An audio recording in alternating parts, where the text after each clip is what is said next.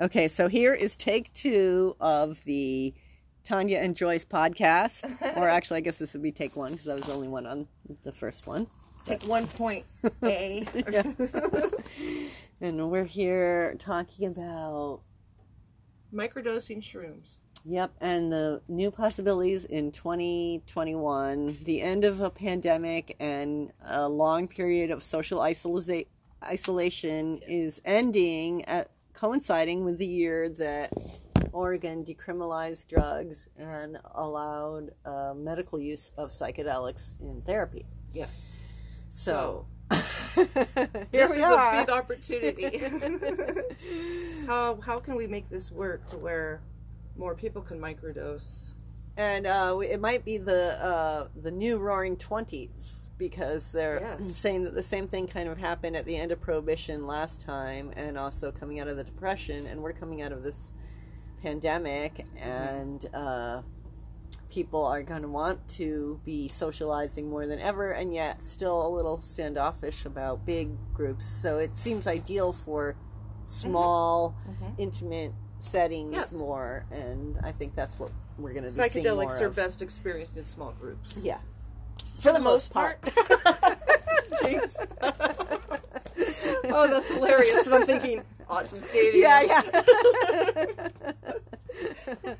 Yes, but you have to have a certain expertise to take it beyond just my butt is wiggling that wind chime over and over. Yeah. So here we are talking about Oregon in the new world of what is this going to mean? And so the decriminalization of marijuana across the United States probably is leading to the decriminalization of psychedelics overall, like in the next 10 or 15 years, maybe. Well, yeah, it seems like hopefully. Just like we led the way for the rest of the country on cannabis, now we're going to also be the myconauts, as Paul Stamets likes to call the people that are like experimenting in the mycological realm. Wonderful. Which is another thing, if people don't realize that the character on the Star Trek program that's named after him, called Paul Stamets, and they have a mycelial drive in their spaceship, and it goes everywhere. Yeah, and so I heard him say that he wanted to inspire people just like we all got inspired by the things that we saw in Star Trek, and now we all have cell phones that look a lot like the what are they called? Communicators? Tricorders. Right? Oh, Star Trek inspires me. They have transgender, species people. Oh yeah, and William Shatner, he was the first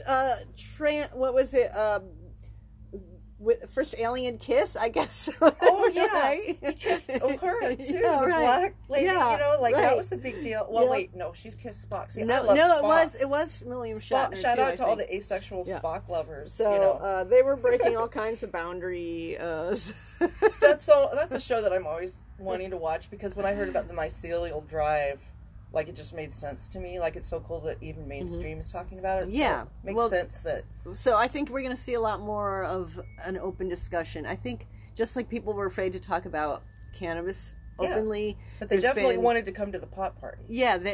Now everybody is not afraid to talk about that. They're out of the closet, out of the grow closet. And I think you're going to start seeing that with psychedelics, too. People are going to be less afraid to describe their experiences. All the boomers are getting to an age where they are not ashamed to talk about being at Woodstock or whatever. Not afraid that they're going to get arrested. So they're like, I trip. And so I think that we really are reaching a period where people are open to those ideas again, after we've deconstructed the drug war and realized a lot of that was just racist propaganda. And right. They wanted to sell cigarettes and alcohol, so I mean, look at how much money has been made from those maladaptive crutches right. And now that people are aware of things like Hearst, and his working with the government and Hoover and to try to criminalize people for drugs and use that as a tool. And so now that people are more aware of that,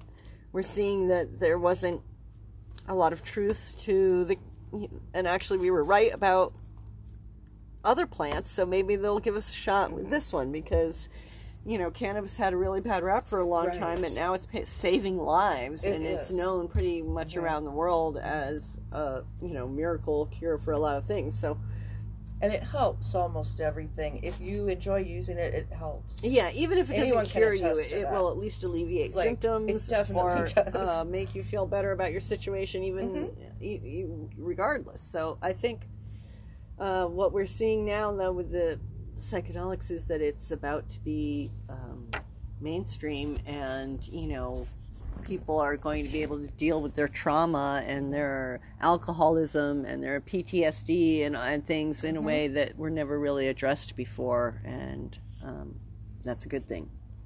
So, and we need it after the former person I think abusing all of us, and the things that we keep seeing on the media of people being, sort of the genocide that we see.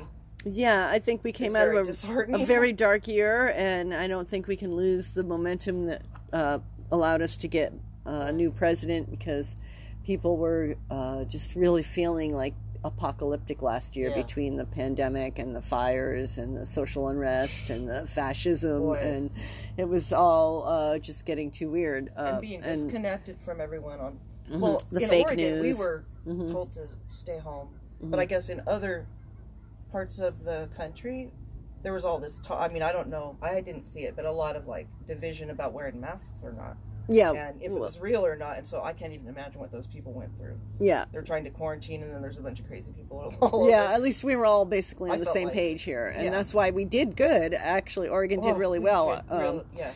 And even Seattle, where it was, you could say, well, Oregon's rural. Well, not in Seattle. Really, and they also did very good, considering they were one of the first cities to be hit hard. And so I think it has a lot to do with the people's attitude. Right. And the common sense people that are in charge. And the West has always led the way with that. We've always been the first to explore consciousness as, important in this situation. And I think until we do have a change of will, like, all the solutions are there, we just need to engage them, because people just aren't wanting to do what makes sense to the rest of us. So we've got to figure out how to get them on the same page, get them to come to our party. We have to get them to come to the party by microdosing, and then feeling that feeling of connection, and like, oh my God, I do like humans. I don't want to attack anybody. I don't want to be better than anyone. Nature is beautiful. Yeah, right. So here's to that.